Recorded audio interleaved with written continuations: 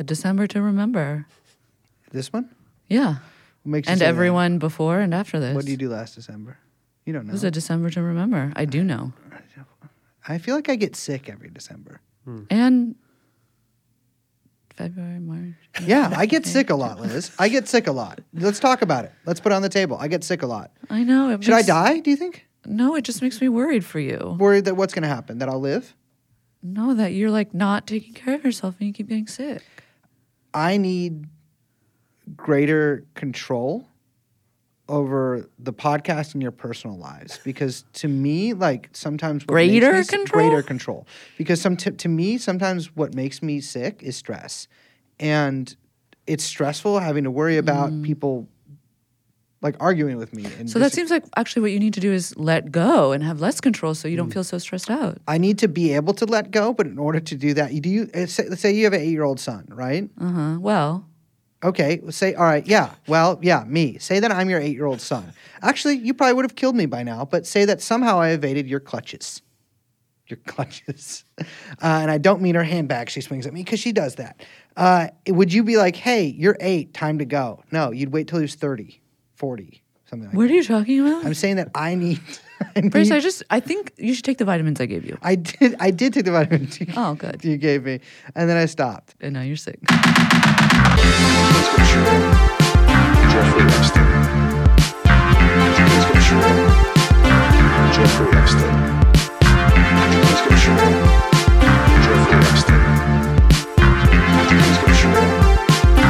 Jeffrey Epstein. Ladies and gentlemen, I'm not sick, but I've been a little sick. I've been so sleepy all week. That's part of being sick. I know, but I've been describing this to you every day. I haven't felt sick. I've just been so tired, I can't get up. Something wrong with me. I think you might be sick. I think I'm sick. Maybe I'm depressed.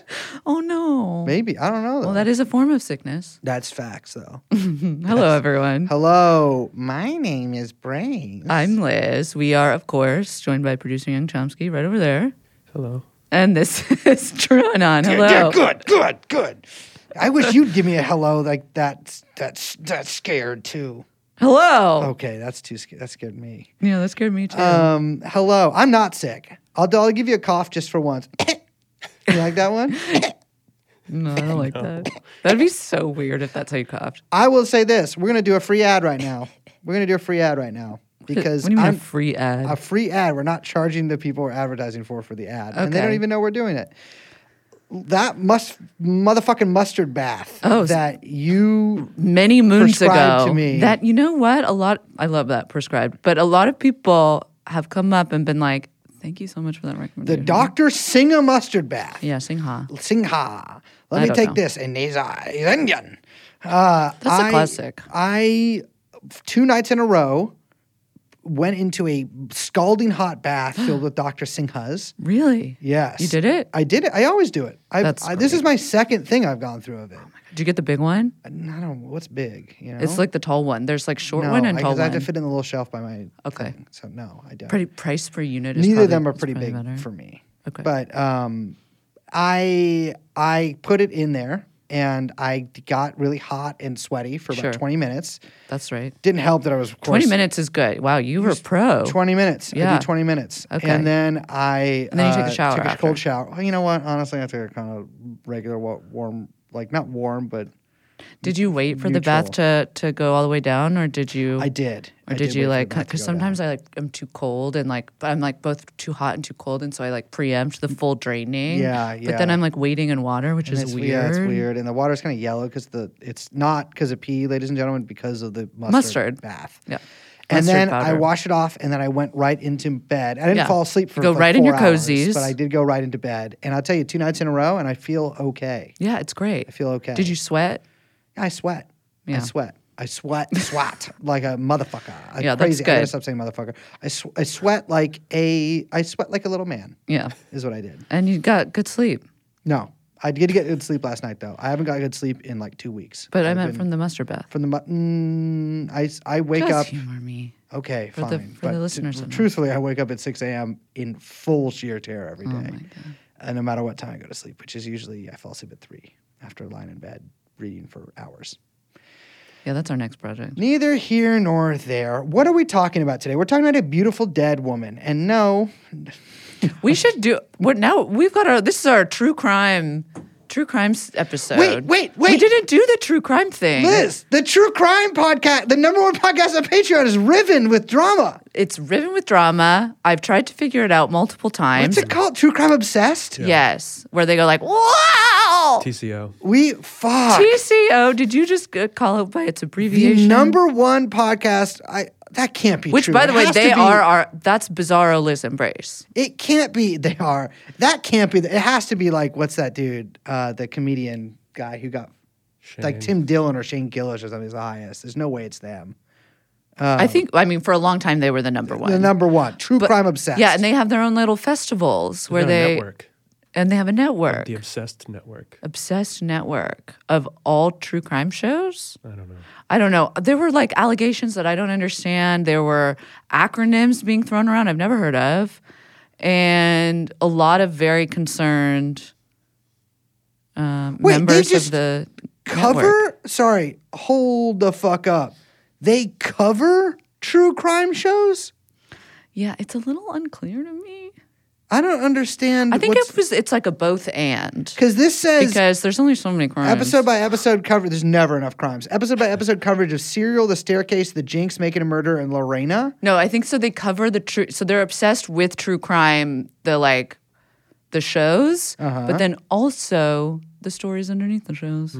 Wait, there's no way these guys have. But anyways, I think they've definitely. something Yeah, bad there's has some happened. knives in the back. People are scrambling. Profiles have been deleted. Accounts have been silenced.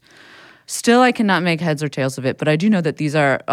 This is Bizarro Liz Embrace, and they were the inspiration for when we did the photo shoot as true crime people. Oh, this Reddit is not. I mean, our Reddit is a damn disgrace, but this one is crazier. This is all sad. I think some people, from what I remember, some people were alleging that they didn't like the way they covered true crime too. Like I'm they were sorry. like, "You're like a little too into it," and I'm like, Well, "Isn't that everyone involved in all of sorry, this? it's everyone involved in all of this. Like Glass Houses.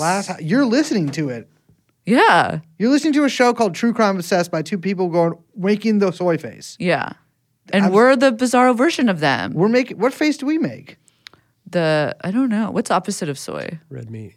No, Red meat is That's the like a op- constipated face. Red meat face doesn't sound right. Yeah. But don't know. fuck. Anyways, We're doing a cool. That's this. We're doing a True Crime Obsessed this episode. Yeah. We're talking about a beautiful dead woman Yeah, who's murdered. who's murdered. And people are like, damn, she's hot, even though she's dead. fire. That's actually something that people say in this very case She's that we hot talk even though about. she's dead. Yeah. Oh yeah. Okay. Yeah. People who saw the dead body. Yeah. I They're was- like, damn, that's a pretty Because woman. I'm like, it's okay to think a dead person's hot. Not. Yeah, but if you're the police officer showing up at the crime scene, I'm saying it's okay to think someone from a long time ago is hot. yeah, of course. And like a Or person, they're ghost. Maybe you're a ghost person. That's true. Well, ghosts, if they think the Scary Movie 2 tackled this.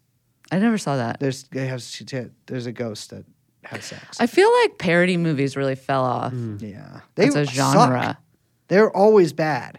Yeah, it's just never good. It's Never a good, gimmick, but you and that gimmick's going to run out real quick. You don't need it with and social I got to say media. another thing. Okay, hit me with it. I don't think that was a substantial enough cultural moment to warrant Hailey Bieber's Halloween costume choice. What was her Halloween costume choice? The from the movie Scary Movie, where Denise Richards is like in a wet t-shirt or whatever, but it's like on the cover of the poster. So it's like even more like, what are you doing? All these Instagram girls are running out of movies to like redo the Yeah. photo shoot of. Yeah, I know your hatred of Instagram girls Halloween. No, because I'm just like, it's not a costume. Like you're doing. Yeah. It's You're LARPing. doing Everything a is dress LARP, up. and I It's not understand a everything is either. LARP It's now. just a dress up. It's a sketch. No, it's role playing. Everyone is just doing you're doing cosplay. Like it's cosplay versus being in a costume of something. Yeah. And everything is cosplay now. I understand, which believe me, that's true in an episode. But I'm sick of it. Just be a pumpkin. Or like cosplay. Be an idea. Be something that isn't like I'm this actual thing from this other thing, and I look exactly like I know. it. I know what you're saying. Well, you're talking to someone who goes as both either Austin Powers or Dracula every year, and who went as Both of those are White ideas, Shaft though, this and year. they are your interpretation of They them. are my interpretation of this. I will say this: free Halloween costume for basically anybody, hopefully everybody for next year. So, what's scarier than an adult? An adult baby. Yeah, So absolutely. all you need I to was do for right that there. I was about is to say just it. a full free costume idea. Yeah. Light blue T-shirt, little shorter sleeves to show you that you're like what are those called when they're like short sleeves but shorter? Yeah. Short Cap sleeves. Cap sleeves. Cap sleeves. Yeah. Blue or onesie or whatever, and then bam, diaper. Yeah, diaper it I up. did And then this. hit with a binky. You did this? I was an adult baby. I called it man-child. I wore like no, a but for children's- Halloween, not for like the whole year. Yeah, for Halloween. Yeah. You went when did you do this? I bought. This was when I lived in Philly. I bought Transformers like onesie from the children's, and it was very small on me. So, but I you had to just never explain it. brought this up? There's pictures of it. But you never brought this up in the probably 10,000 times we talked about adult babies on this? You just were like... I was I'll keep saving this- it Saving it for what? for now. I'd like to see those pictures. You know what I said? This is sort of adjacent or orthogonal, as people like to say, to the adult baby, which is my idea for the Halloween costume that I still stand by. And I said this before, but I'll say it again: is the mayor. The mayor. And you just gotta you wear a tuxedo, get a top hat, and you wear a sash that says the mayor. I'll tell you what I did about 8 years ago in the basement of Vacation, San Francisco, for New Year's Eve. So I had to make a little money and sell alcohol at this basement show. I set up Brace Belden's New Year's Baby Brace Belden's liquor playpen. And I sold... Your fucking Wonder Emporium. It was a liquor playpen, and I sold liquor, and I made a ton of money. I don't drink anymore. And so it was pure profit. It wasn't like one of those people. It was liquor that you just had at home, and no, you're like, I got to bought liquidate. the liquor from the Bevmo on Oh. Van Ness, and I sold it, and I made a bunch of money. But you just sold it for what? Twice as what you made. So much money, yeah. Because captive audience, you're in a basement. So people will be like, I will pay $30 for that beer. No, but that is when I was KJ. When I did KJ, Sex Night 2 is what I called the KJ night. Yeah. I did. It's a completely free market. And this is, I'm telling you this, if you need to hustle and make some money, become a karaoke jockey because people will pay any amount of money to go next. Yeah, it's so true. And if you just let people cut the line, if they pay you more money, Yeah. you can get into a situation where you make $100 in 10 minutes. Yeah. You're leaving That's money on such the a good table. idea. Believe me, I want to do another karaoke night here. Just to scam a side bunch of hustle. people. Because it's people go Side crazy. hustle? I want to do a side hustle For karaoke. charity. Okay, I'll do it for charity. Yeah, Side yeah, yeah. hustle. For KJ side charity. hustle for I'll charity. do whatever. $100, cut the line, and it goes to... I don't know, the Filipinos, I guess. That's my money too. Yes, it goes to the Filipinos. See? Yes, I'll do that. But I gotta call it Sex Night 2 again. Or Sex Night 3. Actually, it would be Sex Night 3. Yeah. Sex Night.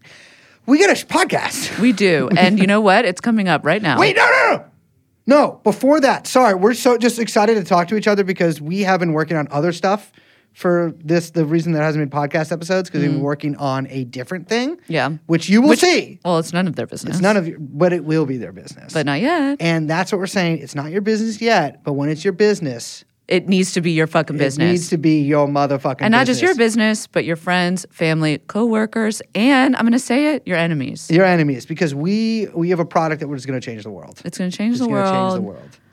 It's going to bring a smile. It's going to heal America. And it might, it's going to start conversation. Might save your We're relationship. here to start a conversation. Yeah, facts.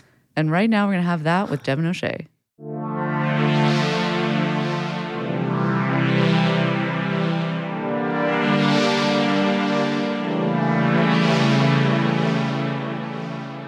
Wait, actually, Liz, Wait, I need what you. are you I doing need with you your to. butt? I can see you, like, getting into character yes, I here. Am, I am. But Liz, I need you for this a little bit. Oh, great. Can you imitate the sounds of a woman taking her afternoon constitutional? But I feel like I do that in silence. Well, could you possibly? You know how? Okay, like, so like kind of like overact it. overact it. Yeah. Yeah, okay. Because I don't like, my method is very subtle.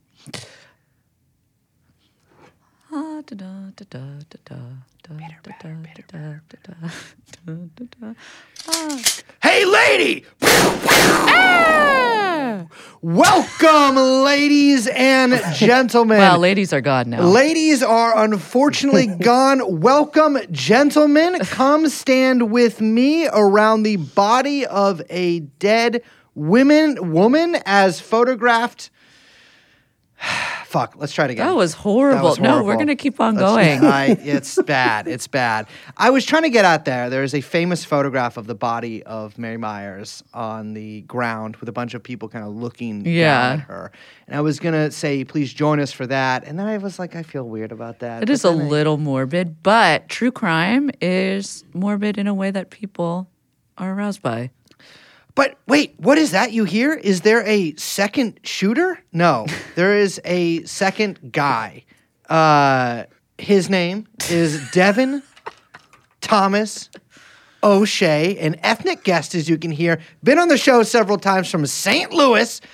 Journalist published in The Nation, Slate, Jacobin, Chicago Quarterly Review, and elsewhere. I don't give a shit. You're with TrueAnon now.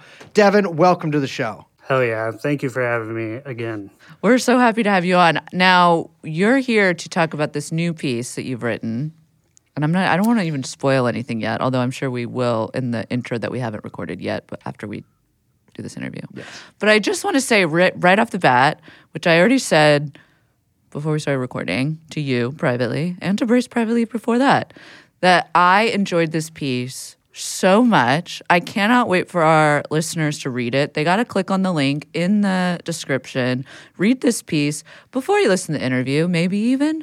You're gonna get so engrossed. It's so well written and totally enthralling, and I was just completely absorbed in it. You had me hook, line, and sinker.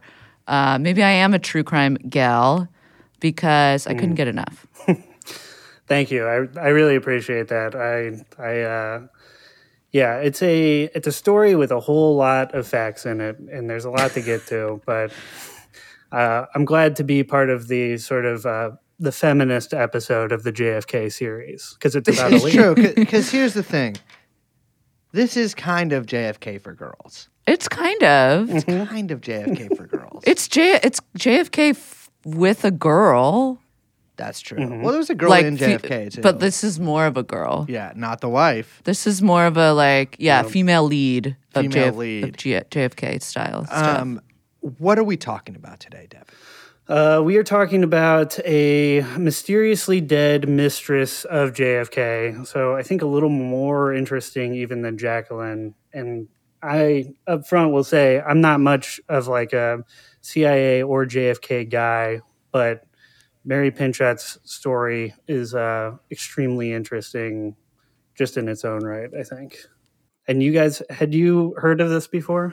I hadn't, actually. I had, yeah. I knew a little bit about this case. It's always been sort of in the background of a lot of JFK stuff. But JFK was famous for bedding a lot of women. And I want to get something out of the way right now. JFK was ugly. And I know that you're like thinking in your little ass Lana Del Rey ass mindset, like, oh no, he was so handsome. I love a Boston man. I'm telling you, look at a high definition. Like is she a big I mean, I don't know. I feel like it's more Elvis. But Elvis is JFK. Wow. But look at Fat Dad. Look at a high definition photograph of JFK's face and tell me that man could not use maybe a little bit of lotion. Yeah, the alcoholism was right on display. The bloating, the pockmarks, the sweatiness. Always very sweaty. Well, and just the weak sperm from his anti-Semitic father. I mean, it's just the guy. I understand that photographs back then made everyone look fuzzy and thus kind of good looking. But I'm just telling you, look at a high definition photograph. On the contrary, Mary Pinchot was a smoking hot lady. And I got to tell you, I mean, it is always, that is one of the things that, I'm going to be honest, first attracted me to this because her. Well, yeah. So you're kind of a true crime guy too. No, I'm not, because I know what you're implying there, which is that I'm horny about a dead woman. which is kind of how I think of true. What were you thinking? Oh my, that was what I was thinking. Okay, but you did kind of that's- say that. I'm not horny for her. I'm just acknowledging that she's beautiful. I Okay, wanna be but that's why I right. said you were kind of. It's like a shade of it. A soft shade that's appropriate and not problematic. No, it's not. But she was a beautiful blonde. Yeah, she's gorgeous. On the Georgetown, which means CIA government scene, and a mistress of one JFK, and was killed the day before my birthday, but many years before, on October 12th, 1963, which is almost a year after JFK himself. Was also Was shot also on shot. in a grassy area. Yes. Absolutely. So, Devin, what happened? How did she get killed? What's going on? What's tell us about the murder on the town path. Yeah, so this will be the definitely the true crime part, and then we get to the swinging 60s part. But this towpath is sort of along a canal that runs along the Potomac, right? And so to get to it from your Georgetown apartment, you're walking downhill. The last person to see Mary Meyer alive that day is Polly Windsor, who is also a CIA wife, just like Mary Pinchot. They're part of this Georgetown CIA wives extended universe. And I used a bunch of different sources for this, but like Nina Burleigh's book is very good about this. And she notes that like Windsor also like said, "Goodbye, Mary." And that was like the last thing anyone said to her. And it's like, well, it's got so much import to it. Yes. Yeah, I mean, Polly Wisner was Frank Wisner's wife. Frank Wisner was a big-time bigwig at the CIA. Who kind of cracked up later on. Yeah. Very much cracked up later on. I think he got logorrhea. I can't Right. remember if that was Now, him. I'm going to say it. It's something you really don't hear much about these days. But he went nuts a few years later. He gets totally manic depressive, and I can't remember if he blows his brains out, but he kills himself. I think it's 65. Yeah, he does, I think, a shotgun to the head for him. Classic Cobain style. Cobain style. Very popular amongst this set of CIA guys that we're talking about, who are all sort of part of the beginning of the CIA. So to get to some need to know stuff, Mary is walking with walking gloves. She doesn't have a purse. She does this towpath walk every single day around noon after she gets done painting in a painting studio. And she's going down the towpath. We know that a jogger passes her, and that guy later comes up, but she goes a little bit further, and then there is a mechanic from an Esso station who is servicing a Nash Rambler up on Canal Street. So just to get like the lay of the land here, the canal path is low and the canal street is high. And there's like a little retaining wall along Canal Street. So Henry Wiggins says that he gets out of the truck to fix the Nash Rambler and immediately hears a gunshot. He goes over to the retaining wall, looks down, and he sees a black man wearing a light jacket, dark slacks, a dark cap, and he's standing over the body of a white woman. So it's a pretty bad scene. There's two shots during that also. So the cops arrive. This area has never seen a crime except for like 10 years previous when there was like a mugging. So, but the area around the canal path is also like a known spot for people to come fish or for drunks to hang out, or like sometimes homeless Or people are both. sleeping in the brush. Yeah. Yeah, it it's a could be any classic of them. riverbank situation. You Yeah. chill, you chill there, have a couple of beers. Certainly not what you're going to see in DC anymore. No. They made that illegal. No. I also note that like I don't know a ton about DC geography, but we're talking about Georgetown, which is like west of the White House and is a very affluent area around Georgetown Yes. University. Yeah. It's, and especially at the time, it was like kind of I guess you could say like very bohemian for DC, and by that I mean like it was everyone just cheated on each other. Yeah. because that's kind of what people mean when they say bohemian a lot. Well, it was like upper middle class, like doing drugs Yeah, and people got some like, money there. being horny. Yeah, and like a lot Because of they were bored and rich, and their husbands worked in the CIA. exactly a lot of people who worked at in various government agencies lived around there, and there's sort of like a scene. Very much a scene, and that played a big part in JFK's presidency too. Like all of those sort of like groups of Georgetown friends that he had, of which Mary Meyer was certainly a part. Oh, yeah. So also the cops are not far away from this area. So they show up almost immediately, and the DC police are there. And of course, we also have to remember our DC history, which is that the District of Columbia doesn't have home rule. And so Congress is in charge of the police, right? Right. This area is patrolled, but the cops show up and they get this statement from Wiggins, and then they start searching around. This is like a hard to escape area if you were going to do something like murder somebody and try to run away. And they pull out around 1:15 p.m. They find Ray Crump Jr. walking along the towpath, and he is like soaking wet, and he's got like a little wound in his hand. And he says that he was there fishing and that he fell in the river, and as you do, and his fly was down. And when asked about this to the officer, he says, "You did that," as in when I was being arrested, you pulled my fly down. So a lot of strange, this whole thing is full of like a lot of strange information, almost as if like there's an amount of strange information being placed all around it to make it hard to tell what happened. Well, the thing too about the fishing alibi is that there was no fishing pole actually found, and police, when they later searched Crump's house, they found his fishing pole there. So we know for a fact that he was not fishing. He was not fishing. That is for sure. I think the other thing that we will get to is that there's no gun found either.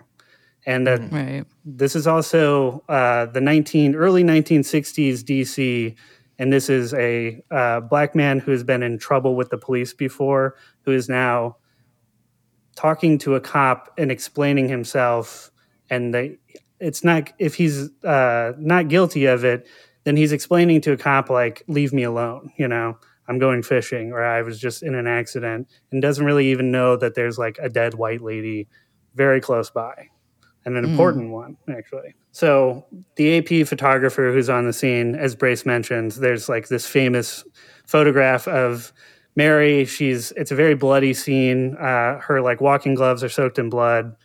And that Peter Janney, another biographer of this case, points out, very explicitly that the coroner says that this was like a point blank gunshot wound, and that like Mary's eyes swelled up afterwards. And Janney is like, this looks exactly like a hit, Yeah, I mean, point blank is kind of crazy. We were talking about that before we started recording, like straight to the eye and then the heart, like. Yeah, you got to be really not scared, like no flinching. It's right in the face. Yeah, it takes a lot to do something like that. I mean, just even to gather up, I don't want to say the strength, but like to go up to somebody and then just shoot them twice immediately. It definitely, I mean, I think that's one thing that everybody can kind of agree on, even if you think that Ray Crump 100% did it. Is it like it has the appearance, at least, of a hit, of like a classic, just like assassination, basically. Yeah. And I think, as you pointed out too, Bryce, before we started talking, I'm also of the opinion that like this could be an open and shut thing of just like Mary was in the wrong place at the wrong time in front of a guy who is unimaginably desperate, right? Crump, up until this point, has gotten in trouble for petty larceny. He's got domestic abuse issues. He's definitely a drunk. And some of the people that he's worked with on construction sites say, that guy doesn't seem like he's all there. And that kind of refers back to a point where Crump, earlier in his life, is mugged and gets like bludgeoned in the head. So he's also sustained head trauma and is like subject to blackouts. It's very We're dealing with here, from everything I know about Crump, with a classic kind of Lenny situation. Right. Sort of a simple guy who, I mean, that's I've on everything that I've consumed about this case before, it is always like there's always a fine point made that like Ray Crump was simple. Like he was not a little touched. a little touched, yeah, or even I would say medium touched.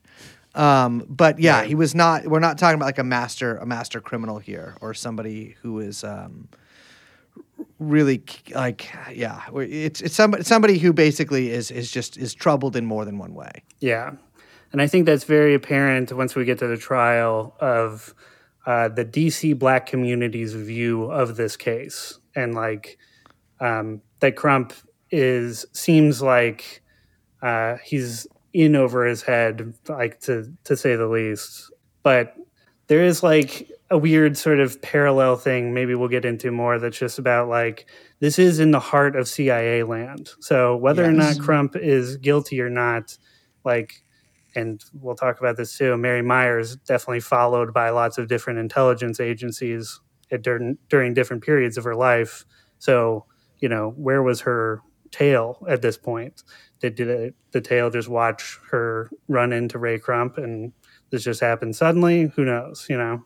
Well, let's maybe talk about some of that actually right now and just say, like, maybe we can talk just a little bit about who Mary is before we get into the trial of Ray. Sure. I mean, one of the things that you begin the piece by talking about this sort of like artifact that kind of is like this very mysterious, very highly sought after prized possession, which is Mary's diary.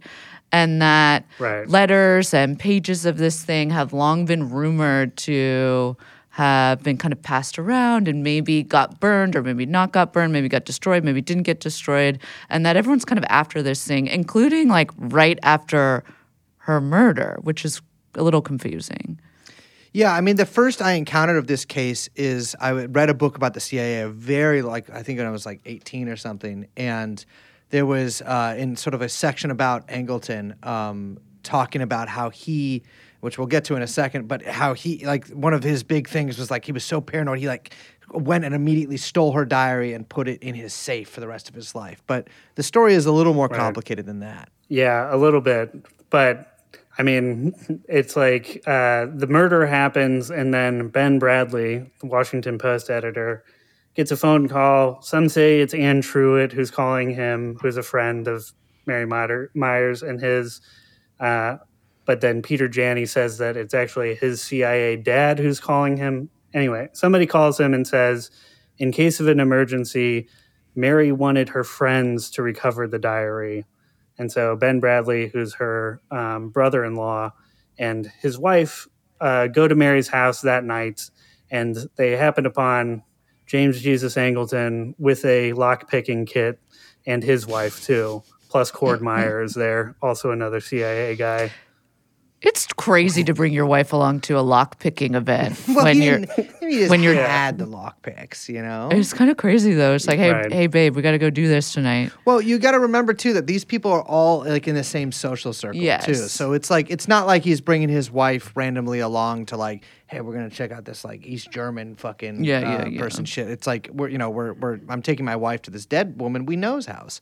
But yeah, that is always there's a lot of confusion about that because it's also been said that Ben Bradley was the one that alerted Angleton to the existence of the diary and that he might have given him the diary himself. Yeah, there's like whatever happened at the garage that night seems almost incomprehensible now compared to like there's just a million different stories, but one of them is that Ben Bradley shows up, doesn't like that James Jesus Angleton is there, and disputes with him over who's going to take the diary.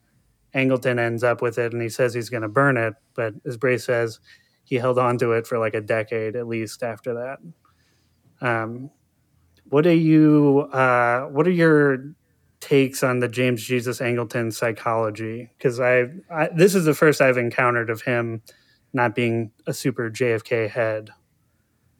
Angleton is, I think, one of the world's all-time. They don't make him like that anymore. He was crazy. He's one of the greatest paranoiacs known to man. Yeah. Right. He was sort of driven insane by there's a couple different stories of how this can go, but like he was a little bit driven insane by the Philby revelations, and was eventually. Can you explain that real just for our Kim listeners? Philby, the Cambridge Five, were a group of upper class British guys who were recruited by Soviet intelligence as ideological agents, and who many of them had like high-ranking roles in British government and British intelligence agencies. Kim Philby was the most successful, and I got to tell you, I was actually talking about him the other day with a friend. One of my heroes, because he was just like totally unrepentant, like married a fascist woman, stuck to his guns, literally. Yeah. Betrayed all of these fucking pigs. Like, was working deep undercover. But unlike a lot of these people, didn't get lost in it. And like he did, he kind of got lost a little bit. But he got, eventually the jig was up for these guys, and he made it to Moscow and lived out the rest of his life, as a high-ranking Soviet intelligence agent, but really retired. But these revelations were pretty extraordinary for a lot of people, especially in American, in both British and American intelligence. It really destroyed a lot of, British intelligence sucks. Like MI6, MI5 were really bad. Just not as nearly as competent at their jobs as the Americans were. But a guy like Angleton, who is already sort of this like ascetic kind of like paranoiac personality, events like this helped drive him into basically just like a mole hunting fervor. And so he was sort of had the perfect psychology to be exploited by the KGB in this time, because he was such a paranoid to begin with that he eventually just started really just like going on these, not purges necessarily, but like these really extensive, sometimes expensive internal spy hunts at the CIA. Yeah. That involved a lot of theater. Yes. Really he was, when you say lost in the sauce, I mean, it was like he was kind of like tumbling through the looking glass over and over again. Yeah, absolutely. And so there's a great book called Wilderness of Mirrors about Angleton, too, that I suggest anyone who is...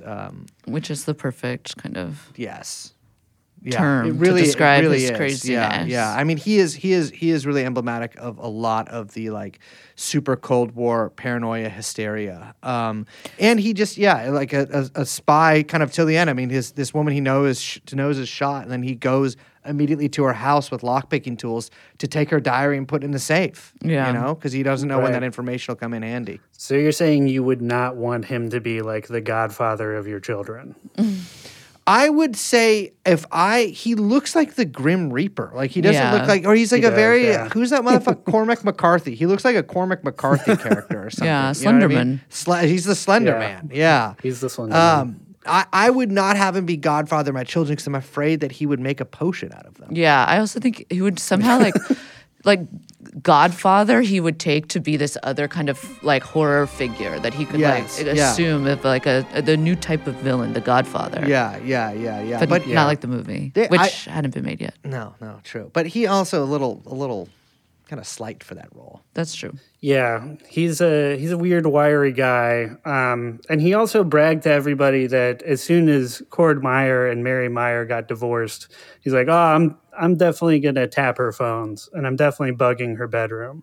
Yeah, like he said that to lots of different people. And you mentioned that she had been followed for quite some time, and that she herself had, was afraid of the kind of surveillance that she was feeling. She was feeling her own paranoia about it.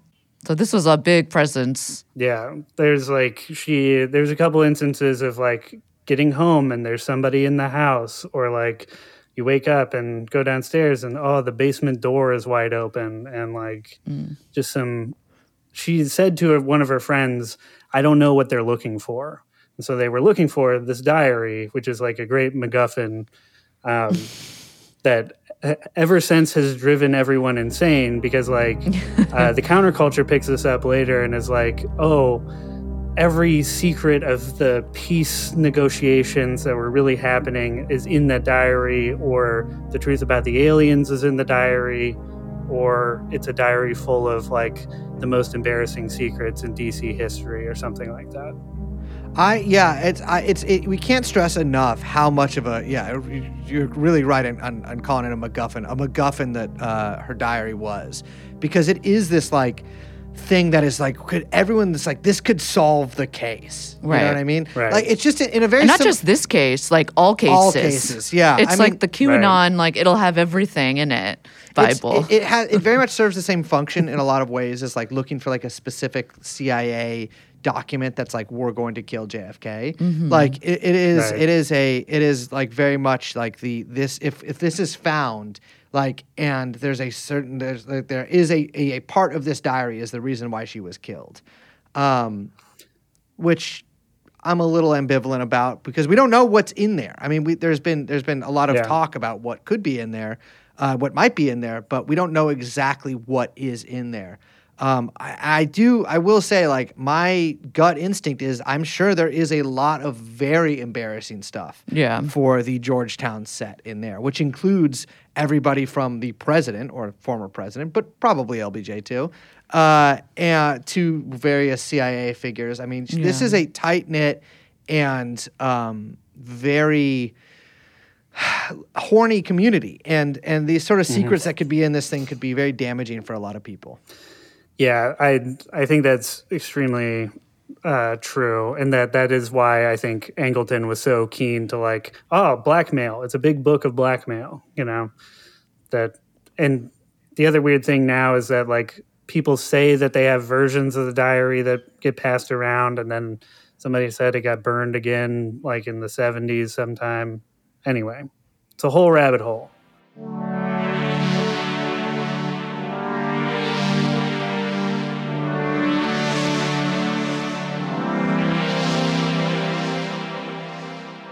So let's get back to R. Crump, which is it's a little weird to say it that way, but because he has, they put him on trial for the murder of Mary, but things kind of go a little bit awry for the prosecutors. Yeah, the trial is really hard to understand also, and I think part of that is due to the fact that this is still Washington, D.C. in the early 60s, and the crime that we've just described sounds like it was written by a Klansman, right? Mm-hmm. It is like a berserk black man assaults a well-beloved white woman on a towpath. Even some of the detectives are like, oh my God, she's so pretty when she's dead. And that's weird. Like, yeah, you don't want to be saying that. Women are so much hotter alive. No contest, bro.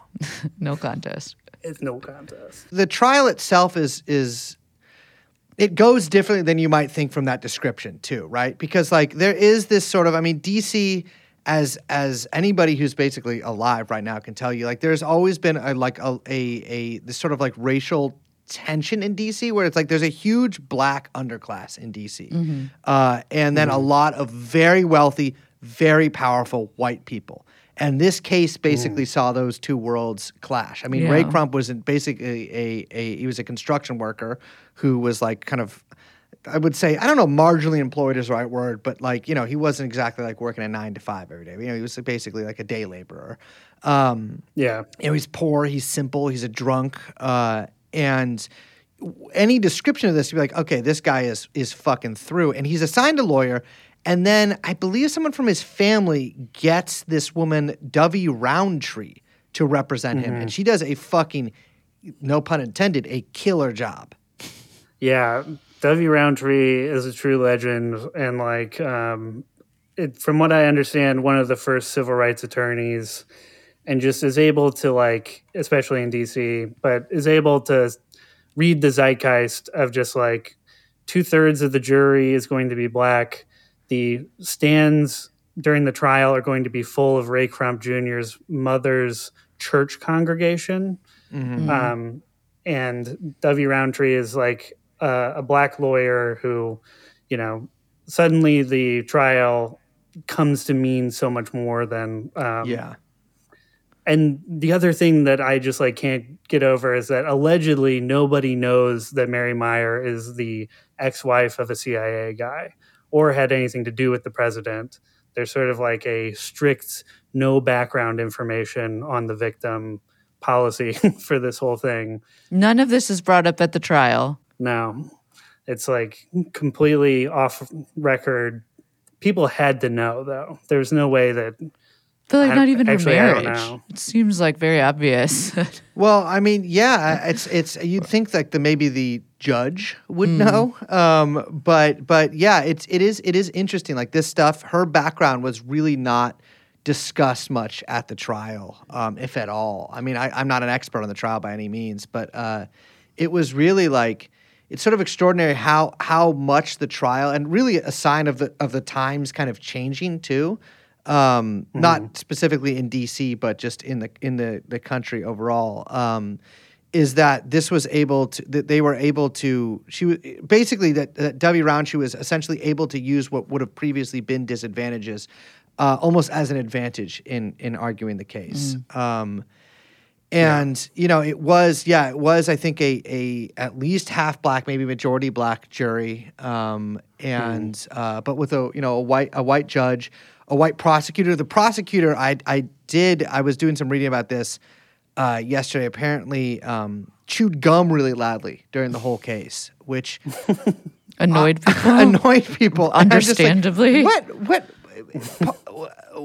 Part of your brain thinks that is a good idea to do. Just like smacking gum in your mouth the whole time. Especially if you're prosecuting somebody over the murder of a woman. Yeah, that's crazy.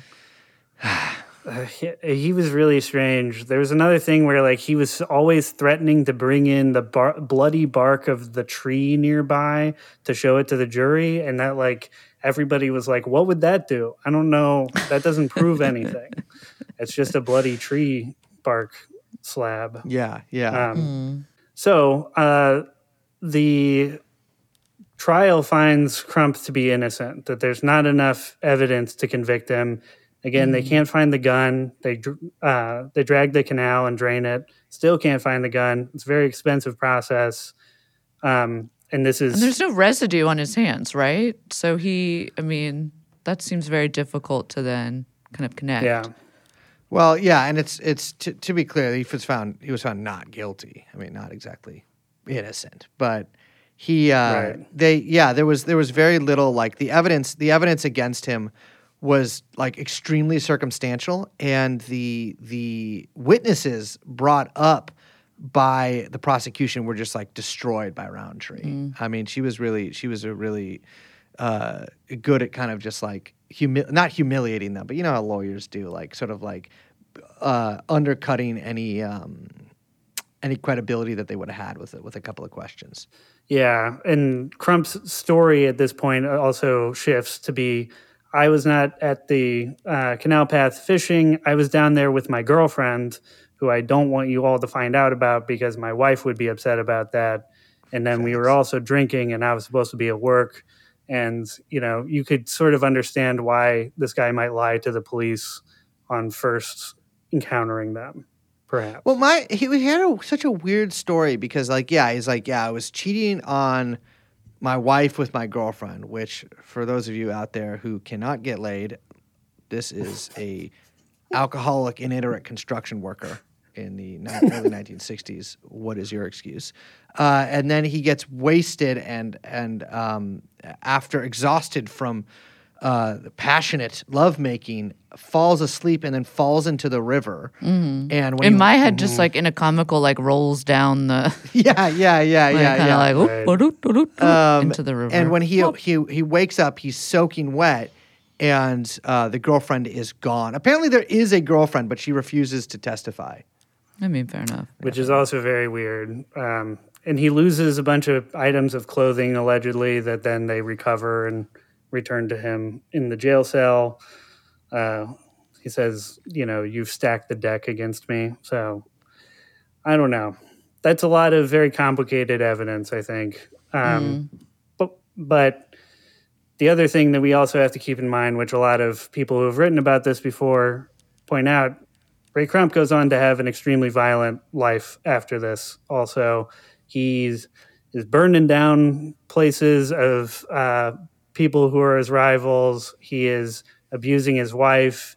He is accused of sexual assault of a 17-year-old later, but he's never prosecuted for any of these things. It seems like he sort of falls off the law enforcement map after the trial because he just never really comes back up. Well, unlike the trial, we should probably talk a little bit more specifically about Mary because wow.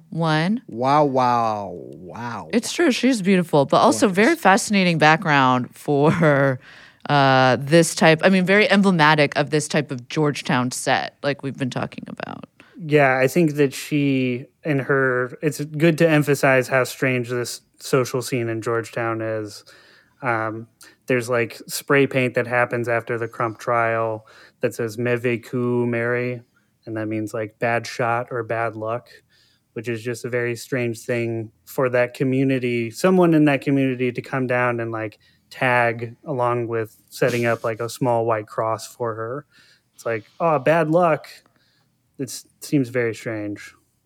Yeah, it all seems kind of out of a Whit Stillman movie, I gotta say. Yeah, to me that's coterie like of bohemian, rich middle class bohemian. Like, if I ever get smoked assholes. like that, never write like. Well, actually, it's kind of a cool thing to write, I guess. But like, it is an asshole thing. Well, there's a bit of Schadenfreude to it. Yes, so it's very odd if your so-called friend was the victim of a kind of random murder, which it seemed like everyone kind of half believed. And the whole thing is the obviously that phrase is written in French, but that attitude to me is very French too. Like this sort of like shrugging, like, "Oh, bad luck, Mary." You know what I mean? It's like better luck next time. Yeah, right. All right, asshole. You know what I mean? But I guess like people from the Georgetown set probably would have been very francophone to begin with, or francophilic to begin with. And I'm not talking about the ages of their mistresses. I just mean in the attitude. So let's talk about Mary a little bit because she is almost, she's like a perfect example of one of the Georgetown set because she was born a day after me. So she was murdered a day before me, born a day after me, October 14th, 1920, in this very sort of like, I guess, bohemian family.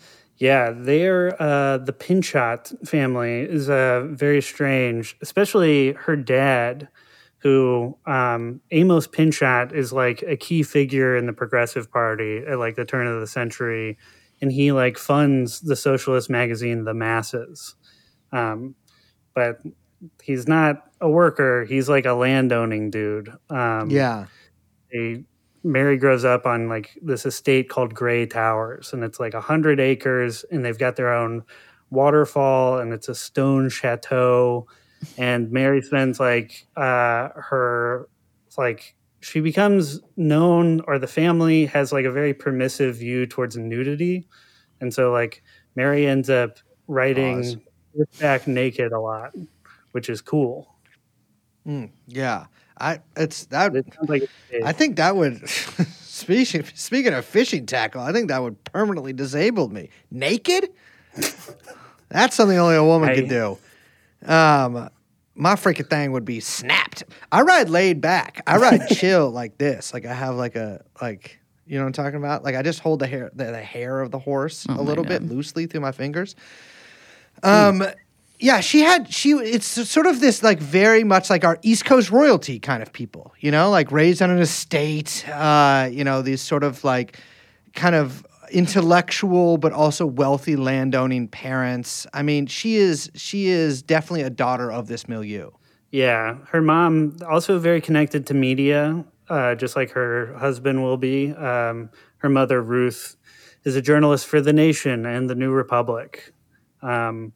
And of course, Mary goes to Vassar, which is sort of, the progressive girls' school of the time, in that like we think that ladies should also be good dinner companions as opposed to just like sort of wax dolls that sit next to us at dinner while we talk about dude stuff.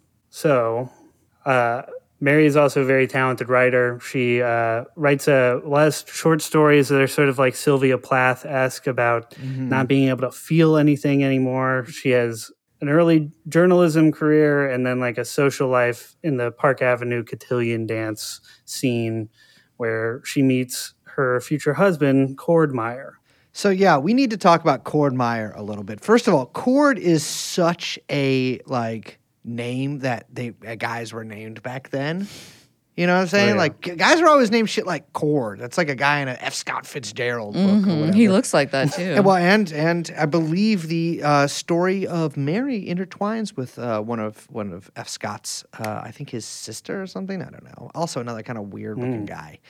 But Cord Meyer is such he is a fucking cliche in so I was just going to say that. ways. He hits like every cliche thing from this time period where you're like, Yale, check. Squirrel and Key, check.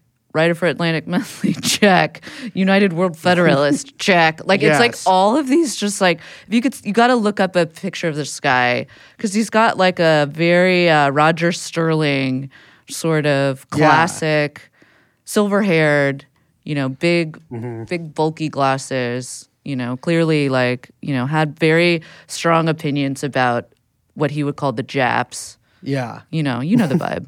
Yeah, he loses, I think, he loses an eye. I always thought it was from I thought it was a grenade accident, but I guess from a Japanese grenade in World War II. Comes back and he's like, I'm a peace pacifist guy. And pacifism back then was like, there's nobody who's a pacifist anymore. I mean, it's just not really, I think people might instinctually be or whatever, but like pacifism as like something that like people strongly believed in was actually like fairly common back then. Sure. I mean, especially after World War I. In the interwar period especially. But he comes back from World War II as a pacifist. He's like, I'm not fucking with war anymore. Well, the part of this too was that this was also the UN was starting, and there was this among American, well, not just American, but among a lot of liberals, there was this idea that like the UN, which is so laughable now, is going to bring us into this like this it's basically it's like world federalism, right? Yeah. Like, I mean, which is slightly different than just The like one the world UN. globalist order. They are literally one world globalists. Yes, Yeah. actually legit a one world globalist. And he's like, oh, this is going to be so fucking, so amazing. Then he goes to the UN, some UN conference, I believe in San Francisco, probably near UN Plaza, where I once overdosed on heroin. But so the... It's true. Well, in the Castillo there in the bathroom. But he goes to San Francisco. It's like, I don't know if it's actually the one in San Francisco, but he goes to one of these UN conferences before World War II ends.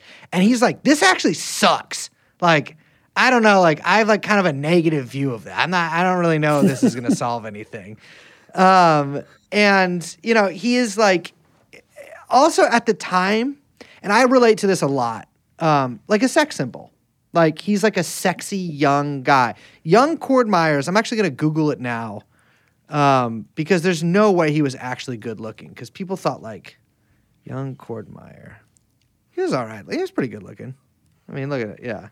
Like, he actually, who he kind of looks like? He looks like a good looking Richard Hanania. Look at this.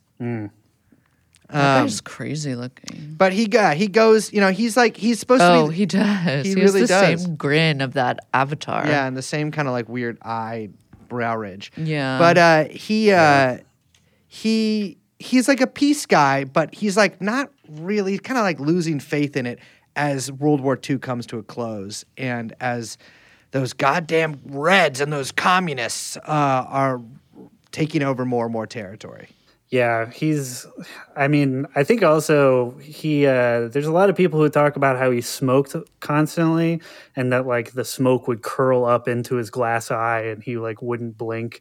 And that was just very unnerving for people who worked around Very him. strange lovey. Yeah, very strange lovey. In the United World Federalists almost sounds like a weird, like made up thing. But like Ray said, he got really good at keeping communists out of that organization. And then Alan Dulles was like, oh, you would be great for this new project I have. It's called the CIA. And Cord is like the perfect CIA dude. It's almost like a Shakespearean thing of like, I love peace so much that I have to spend the rest of my life excusing the most like genocidal interventions in other countries and like overthrowing the Guatemalan government and stuff like that. I mean, yeah, his CIA resume, early CIA resume is. I mean, he was there for everything. Oh yeah. Cord was part of the Office of Policy Coordination, and he was in charge of like propaganda, economic warfare, preventative direct action, including sabotage and anti-sabotage and demolition, all of this stuff, arming guerrilla groups, and all in favor of, keeping communism out of South America, which it wasn't even an issue, really. The OPC is like what you think of when you think of the CIA and the Cold War. It's like that's the guys doing it. Like these aren't the guys just like staring at maps or whatever. It's like these are like, all right, we need to get as much whatever plastic explosives to whatever aspirational genocidaire in Mozambique as we can immediately. It's like these are the guys who are The like movers. the movers and shakers. Yeah. Yeah, they're who are talking directly to like the United Fruit Company too, like about land reform. And this is also how Cord will meet James Jesus Angleton, obviously. Also an office that was in charge of like getting visas for Nazis. Pretty bad stuff in general. Have you guys had heard of Operation Mockingbird before? Yes, which it's Operation Mockingbird is so fascinating because They have it. They sent us a memo about the name change, though. They changed it, they did. I mean, we work closely with that became, but no, Operation Mockingbird is strange because it looms so large, and I think a lot of people's worldviews, and the core of it is absolutely true, but like the actual details of it, it's a lot like MK Ultra in that respect.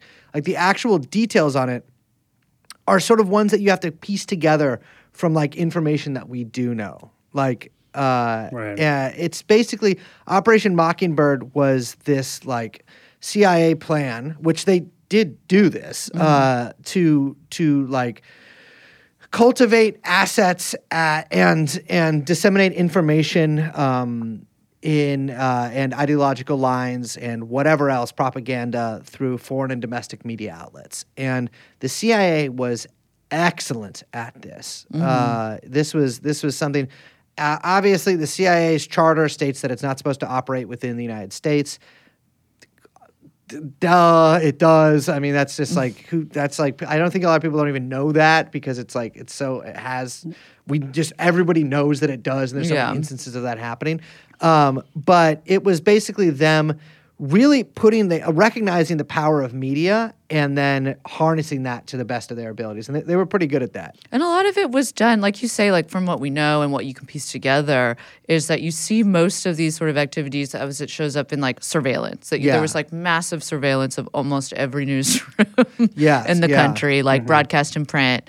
That there were, the cultivation of assets, of course, through like, people impersonating sources or becoming sources, cultivating other sources, like basically turning the like journalist profession into its own wilderness of mirrors. Yeah. I mean, and Washington was so rife with this stuff, especially. I mean, there's so many weird questions about how the way the Watergate was covered or Watergate in general. And I think that like, Bradley, whether it was an official part of Operation Mockingbird or not, I don't think he would even need to be. He was just from this milieu to begin with, so I don't know what information. Or even know. You know what I mean? Yeah. Like, there's just so many there's layers to it, as we like to say.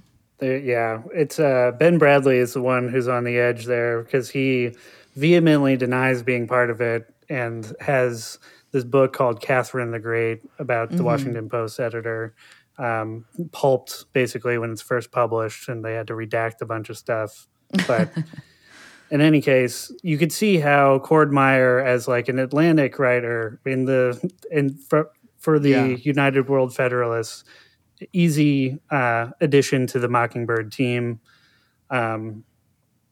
So, he's in the middle, I think Cord is best understood as somebody who is also always threatening to just go become a regular journalist and like quote unquote quit the agency. Yeah. And that's also very funny because later when Mary starts sleeping with JFK, that's like the information that JFK sort of throws in Cord's face of like, oh, I know that you want to go be a journalist, huh? Yeah.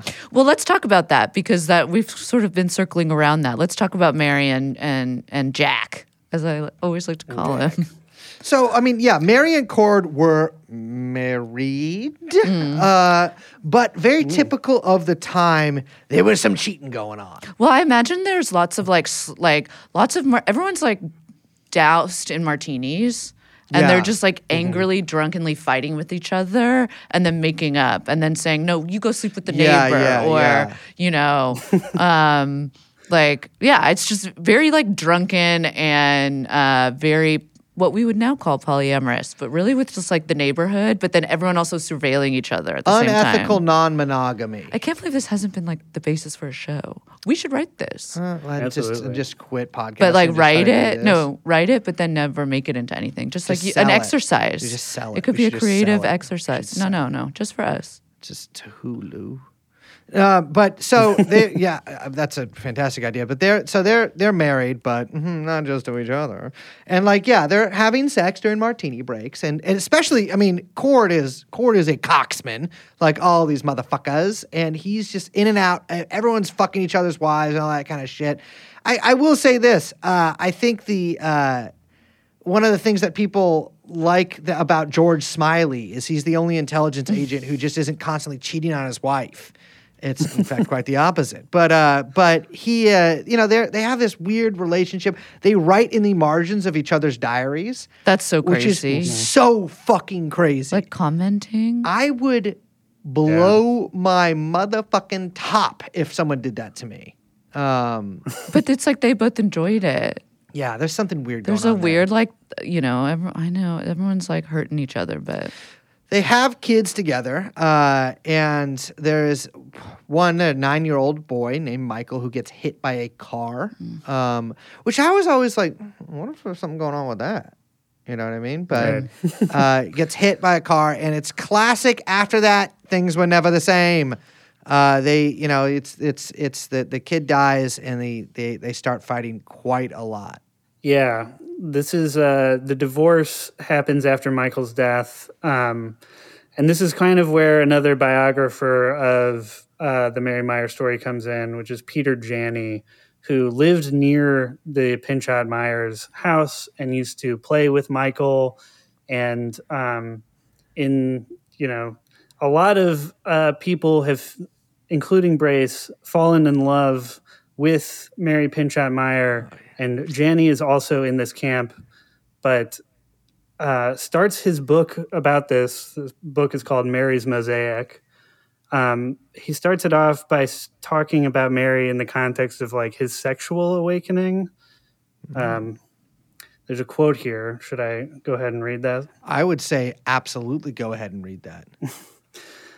So this is from Janney. Michael and I had been playing baseball in front of their house when Michael sent one of my pitches zooming off his bat and over the house. I ran around the back in search of the ball and came upon Mary reading on a blanket. She lay completely naked, her backside to the sun. I was breathless. She hadn't heard me coming, and I stood there for what seemed to me a very long time, gawking. At the time, I had no words for the vision that I beheld, and I knew that beauty such as hers was something I longed to know better. When Mary finally looked up and saw me, she wasn't embarrassed or upset or even startled. She just smiled, letting me know that it was okay. No sin had been committed. very progressive. I will say my sexual awakening came from the mother in the movie Problem Child 2. And I say that with absolutely no, I'm not joking. Really? Yes. At my friend Anwar's house. We watched it when I was a kid. And How old were you? I don't know, 8, 9 or something. But I was like, oh my God, she is. It was my first erection was during that movie. Okay, that's too much information. I'm just telling you. But yeah, so I mean, Janney's father is also in this milieu. I mean, he himself, Janney's father is a CIA agent. And Janie points to the idea that his father knows about Mary's death before it's even been announced in the newspapers or on the news as like a very critical part of his case. Janie comes out with saying, this was a CIA operation, as opposed to Nina Burleigh, who says this is a unfortunate murder that happened to a CIA wife.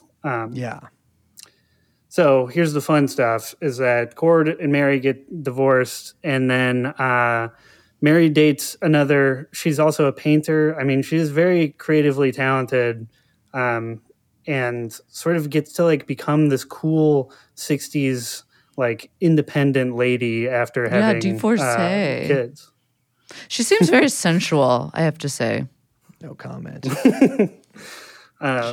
She's painting, naked. She's very like of the body. She seems to love like kind of like hedonistic, but also very like high-minded. Very aware, self-aware. It's funny how all this like kind of like not free love, but like this sort of like freedom stuff is really so concentrated on like the East Coast upper classes during this period too. I mean, the West Coast had its own like whatever beat thing, but like this Harvard Yale kind of like New England Northeast set has like this such a specific culture too, where they all have to be like, they're all wonderful artists and poets, and like, we're all writers, and like I think Cord Meyer was a frustrated novelist, and it all seems also very it seems very influenced by psychoanalysis at the same time. Which is very much, focus on the body and the pleasure. These guys are all on the couch too. Absolutely. And back of the hand on the head saying, "Hey doc, I can't believe you." And who's listening to those tapes? James Jesus Angleton, also Jesus Christ. Yes, he's always listening. Everybody, you know what I mean? But yeah, I mean, the great NSA agent in the sky. She becomes like this Georgetown painter, like she takes up with this, and I feel what little I know about this relationship makes me feel kind of bad for her. But she takes up this relationship with Kenneth Noland, who is a abstract painter, who I believe actually never even really sees her work. Is just like kind of hanging around. Yeah, they are both in like the DC Color School, I think is the movement that they're part of. But yeah, I also get that feeling that he never saw her art as like valid. And I mean, Mary also becomes part of like what is later termed like a cell of women LSD gurus, is able to like get joints into the White House, and like has this little female network within the Georgetown area, which is pretty cool. Yeah. I think we need to talk about that a little. I think we should talk about the little drug stuff first, and then maybe how she gets the rumors that she, as you so eloquently put it, talking to us earlier, smoked doinks with JFK. So I hate Timothy Leary. Yes. And we've made that clear on the podcast like a billion times. Instead of breaking him out of prison, they should have actually, Revolutionary should have built a worse prison deeper. And put him in that one. Deeper prison. They should have taken him to Angola, or where did they take him? Not Angola. They took him to Algeria. They should have taken him to Algeria and shot him there. I hate Timothy Leary. Yeah, he's a fucking liar, and also he's a freak, and I don't like what he was doing with all that kind of stuff. Yeah, I don't trust him, too. Get him out of here. I don't like what you're saying. And I don't like And I don't trust the, reasons why you're saying it. I don't like some fucking psychedelic clown. But, so don't tell me what to do. Well, I don't know. Isn't that his whole thing? I'm not telling you what to do. But he is. He is. Drop in. Yeah, I don't want drop to. out. I'm not doing it. I'm trying to drop in. Yeah. I'm trying to skate. So she meets him in 62, right? Yeah, at the Harvard Psilocybin Project. And Leary says, also, just like Janie, just like Brace, just like myself, falls in love with Mary upon first seeing her. And apparently they go right back to Leary's house to drop mushrooms together. And she says, during this mid-trip, a guy that she just met, Mary says, the guys who really run things in Washington are very interested in psychology and drugs in particular, and they want to use drugs for warfare, for espionage, for brainwashing, for control. True. So true. This is Leary saying this, though, years later. Yes. Okay. This is a reported incident from Leary. All of the stuff really about LSD is just Leary saying it. There's zero evidence elsewhere. But she becomes part of this, like you're saying, like a little clique of Georgetown trippers, basically. Yeah, and Leary reports that she asked him to teach her how to become an LSD guru, and she said she wanted to turn on one of her very powerful friends, her boyfriend. And then Leary, in a traditional liar guy way, remembers 2 decades later, oh, maybe she was talking about JFK. Yeah, because that wouldn't be the first thing on his mind, and at the time. Yeah.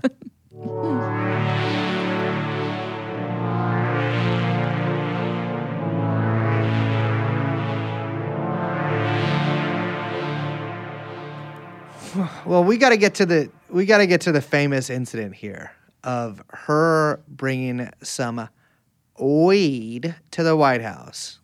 Yeah, JFK smoked on that loud in the White House with Mary. This is confirmed. The JFK White House is very strange because a bunch of those little dorks who worked for him would spend the rest of their lives saying he was a perfect saint. I don't know what you're talking about. He never slept with anyone. But JFK said in passing at one point, I get a migraine headache if I don't get a strange piece of ass every day. Strange. The White House was it's fucking Jeffrey Epstein-esque saying. I would say most of my migraines have been because of strange pieces of ass. Liz shook her head, but it's true. So JFK. Listen, everybody knows he and his brother, which I think is weird, almost certainly had sex with Marilyn Monroe. More than once. More than once. He loved blondes. He loved blondes. And brunettes. Me too. And redheads. Love them. And What's women the other with ones? Black hair. Yes. Raven-haired beauty does. And I'm sure a strawberry he would be into. Maybe some women with shaved heads if he lived till the 90s, I'm Empire sure he'd like Records an ass women. ombre, which is really, you can have lots of colors in that. Ombre is crazy. I still don't know what's going on with those. That blew my mind when I was 18 when I had a girlfriend with an ombre. So what are you doing? What are you? But he was getting it all over the place, which we should maybe do an episode sometime. But just a lot of JFK stuff. But he had there was a lot of these women in his life. Next year, baby. There's always next year we should just do our episode on JFK's women because sick of the guy himself. But the Marilyn Monroe thing is there's an interesting little Peter Levenda. I think it's in I can't remember, something grimoire or whatever about the circumstances surrounding her death in Mexico. Well, Marilyn Monroe guys are that's a whole other. That's a whole other kind of guy. Well, it's just that's a whole other rabbit hole going into the mysteries and this, the kind of chaos of Marilyn Monroe. But Mary brings in a little bit of that sticky, icky good shit to the White House and is like, I bet it was bad. I bet it was so bad. It was just there's no way. It was like, Jack, try this. And he apparently burns it down with her. And she's trying to get him, as they fucking do. Everyone's always, smoke a little more. But I lose the smoke contest. And she's like, smoke this. And he smokes it. And then she's trying to get him to smoke more. And he's like, but what if the Russians attack? Yeah, I love that. What if the Russians attack? But you have to do it in the accent too. I can't do a Boston accent. Can you do it, Devin? No, I've been thinking about it all week, and I just can't. But what if the fuck? I can't do it in Boston accent or whatever. It's not even Boston. Yeah. What if the Russians attack? That's pretty good. I can't. Why? I get a migraine if I don't get a strange piece of ass every day. after the fact, it's like, well, if they attack, like, you're high as shit, You're dude. high as shit. Just delegate, bro. Yeah. That's what being a leader Right. is. Pass that football. And she's also like, well, if you don't, I think, is it she that offers him cocaine or does he offer her cocaine? I've read that he offers her cocaine. Like, I will get you some coke in exchange for these drugs. Yeah. I will say this: weed probably sucked back then, but coke likely ruled back then. Yeah. It was probably so good. My God, can Especially you the imagine? presidents. Because that's before they even had laxatives. Who for knows where he's babies. even getting The it? President's weed, or cocaine. Yeah. The dentist probably.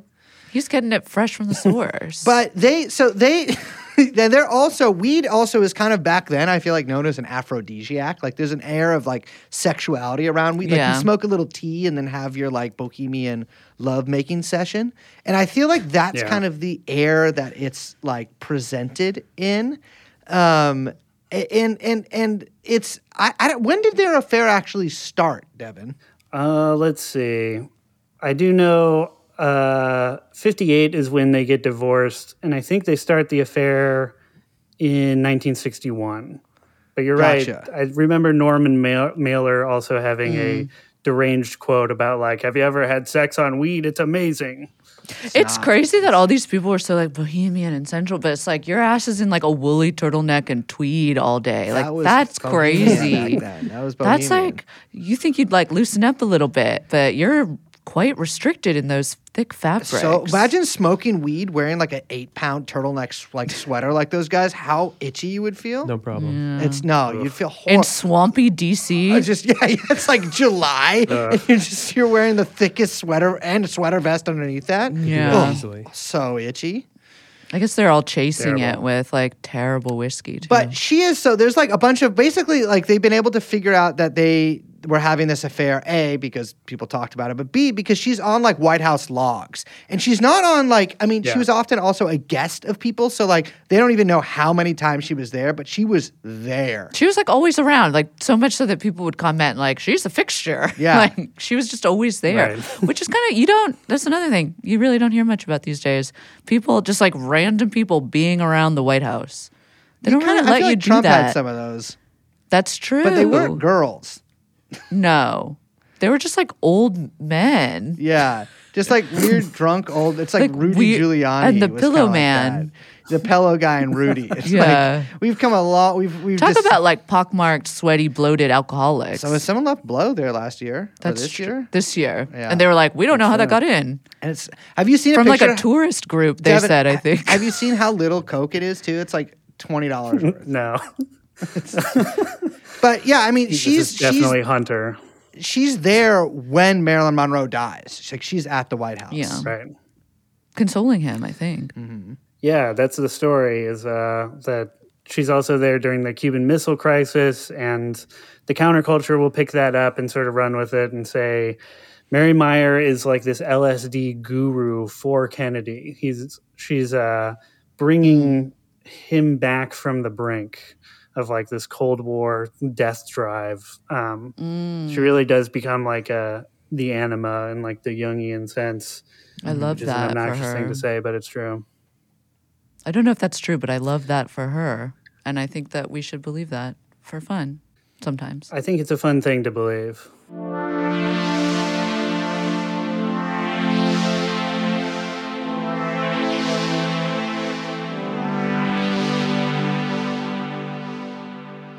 So, again, allegedly, after the affair ends with Philip Graham out in Arizona with his girlfriend, hammered drunk in front of a bunch of journalists, and he just starts running his mouth about Mary Meyer and JFK, and allegedly that's when they decide to dial it down. But as you're saying, Mary Meyer is still like a fixture in the White House all the way up until the assassination. Is there anything we know about what Mary thought of the assassination? The only thing is, of course, from Timothy Leary, who was alleged to have called, I can't remember if he called her or she called him, but she allegedly said he was getting too far out of their control, right?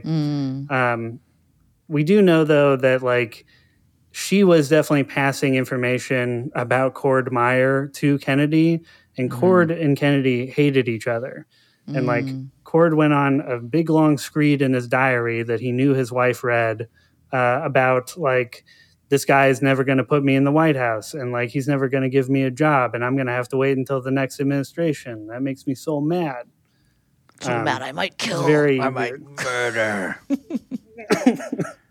Well, we do know that she had purchased a copy of the Warren Commission report Right. shortly after it came out, very shortly after, because she was killed pretty soon after that too.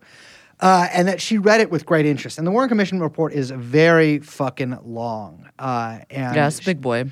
You know, and on one hand, like, you know, if we're taking the very non-conspiratorial view, you know, if somebody that I dated was assassinated and then they wrote like Congressional report. thousands of words about it, I'm like, I'd probably pick that up. Sure. I don't know if I'd read it, Yeah. but I'd pick it up. But she apparently read it with great interest. And this is notable because so many people that she knew very well, including the man who recruited her ex-husband to the CIA, were involved in the whitewash that this report contained. Yeah, you guys were talking about last in the JFK series just about how the Warren Commission report needed to toe a very specific line about, you know, avoiding nuclear war. And that Angleton is one of the main tamperers with that document.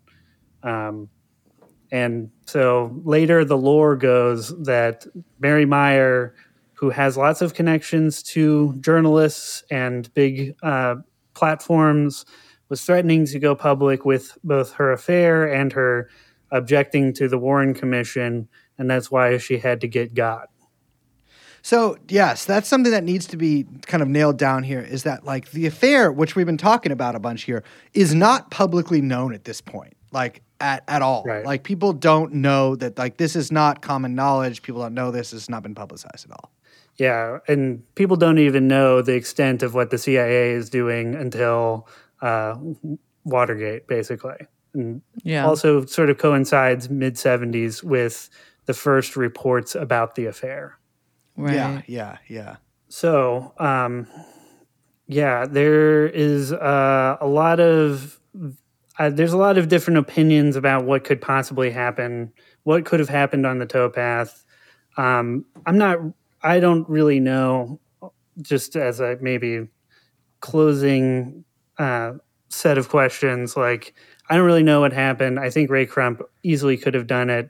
Peter Janney's version of what he says happens is like that it involves like a team of 10 people. Basically every character on the towpath has to be involved in like the hit squad for his sort of idea to come up.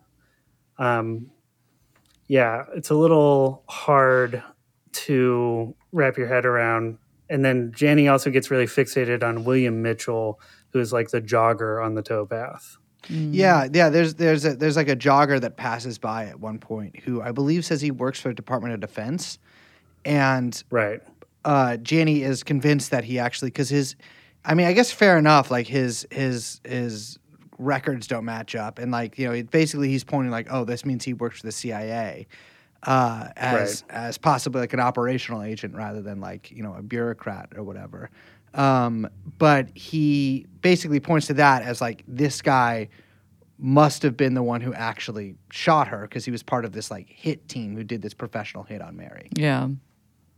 You know, it's funny when you were bringing up the Wilderness of Mirrors earlier, and you said, Devin, you said at the beginning of this that this whole incident and story feels like it was designed to like kind of make you go insane, because every point you turn, there's like another character with another connection that maybe could be, but maybe couldn't be, but is also somehow kind of collaged together in this weird mosaic that if you kind of like squint and you like draw some you know, strings together, could make out one story or it could make out another story. And at the same time, all of these people are kind of in a milieu that is like incredibly important and influential, and also very I don't know, a little like raucous. And so it's all this stuff that feels, it's all very slippery. And then you got fucking Timothy Leary in there. Like, I'm curious, like, before we wrap up, I'm curious, like, what even brought you into this story? Like, what's the story of you getting into it? Oh, yeah. It is, like I mentioned, I'm not a huge JFK head, but I was looking into this era of the CIA because I'm working on like a nonfiction book about the Veiled Prophet, and I need to know a little bit more about like early to middle CIA history. And this one comes up also with one of my favorite St. Louis paranoids, Ken Thomas, who ran the Steam Shovel Press for a long time. And Ken was another guy who was like very interested in Mary as like this goddess, and that the secrets of the aliens are in the diary, that kind of stuff, which I love those stories. I even love a story like this that is like a little too hard to figure out. But as I tried to do in the essay, like, I'm not necessarily trying to convince anybody of any one narrative, but that you can still learn things about history and politics through Ray Crump's story, even if he is the murderer in the end, that just gets implicated in this gigantic web. Like, it's still, it's an interesting little paranoid map to make. You know what I mean? I think that there's something that's very like attractive about this story too, in that like I think attracts a lot of people to it is the love affair and the sort of doomed lovers aspect of her and JFK, right? Like both dying within a year of each other and both getting shot, and you know one getting shot as president. Well, JFK wasn't the first president to get shot, certainly, but like you know it's a little more in that line of work than it is like in her line of work, which is beautiful painter. And you know, there's this sort of like, you know, I know there was a letter that JFK purportedly wrote to her, but never sent, like a sort of steamy love letter, which is you know implore you to look up if you're into. It's not steamy. It's not like I missed your mucus or. Well, you got to whatever. do it in the accent. I can. Do you want me to read the letter? I have the letter. But it is. It's you know. It's just this sort of like romantic thing, and there is a great deal of like, I guess, mystery to all this because like even if Crump shot her, why? You know, like it's obviously like he was violent towards women, mostly after this. Like you know, he spent a year in jail, and mostly after that year in jail, he's definitely capable of violence towards women. But like that isn't there's a lot of wife beaters in this world, and not all of them just shoot a lady randomly on a towpath. With who didn't have a purse on her or anything. Yeah, exactly. Yeah, and it's just like. You know, there's no gun. It's just it's so strange because there isn't really a pat explanation. There's an explanation you can come up with, you know, with a lot of it's almost similar to the Crump case. Like there's a lot of circumstantial evidence, but like, what is it? I mean, and there's just that MacGuffin of the diary. We don't know what's in that fucking diary. And we never will. We shouldn't either because I think it should be illegal to read people's diaries. I like that. That's nice. Absolutely.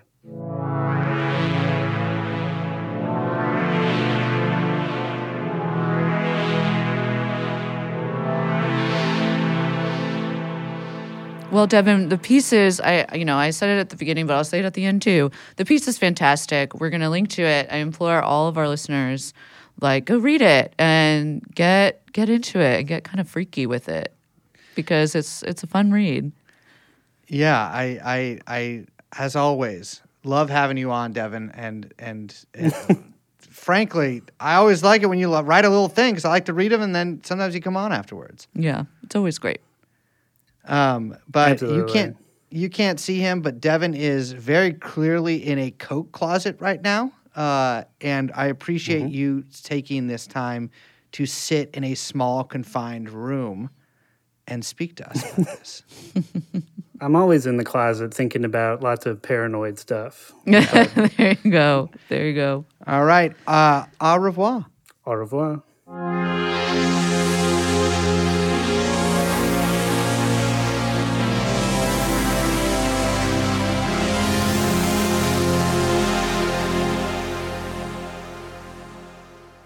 Did I tell you I bought a clown collar?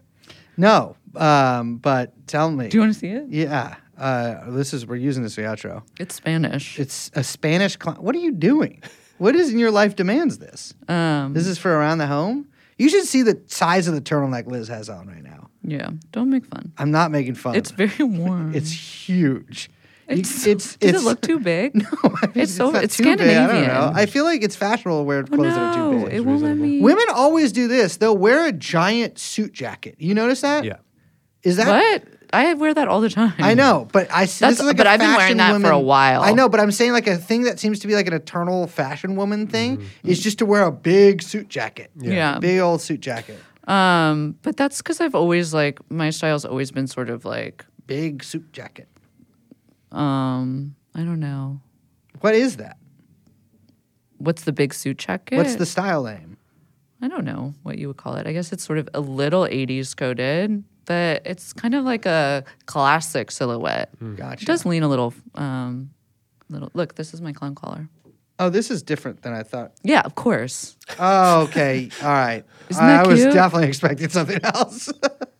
This is cute. It's yeah, nice, this is right? cute. But you could Yeah. see me wearing it. I could see you wearing that. Yeah. But that's all right. I thought I you do were, love a elegant clown. I pictured something in white with red polka dots on it. They might make they don't make that version, but Do you think I should get ruffles? I don't. I do think, and I have thought this for a while, and I'm going to say it, especially because you have a bit of a rumpledness to you right now. What? Oh, because of the my hair. So I wash my hair. It makes me no always way. look fucked up. Yeah.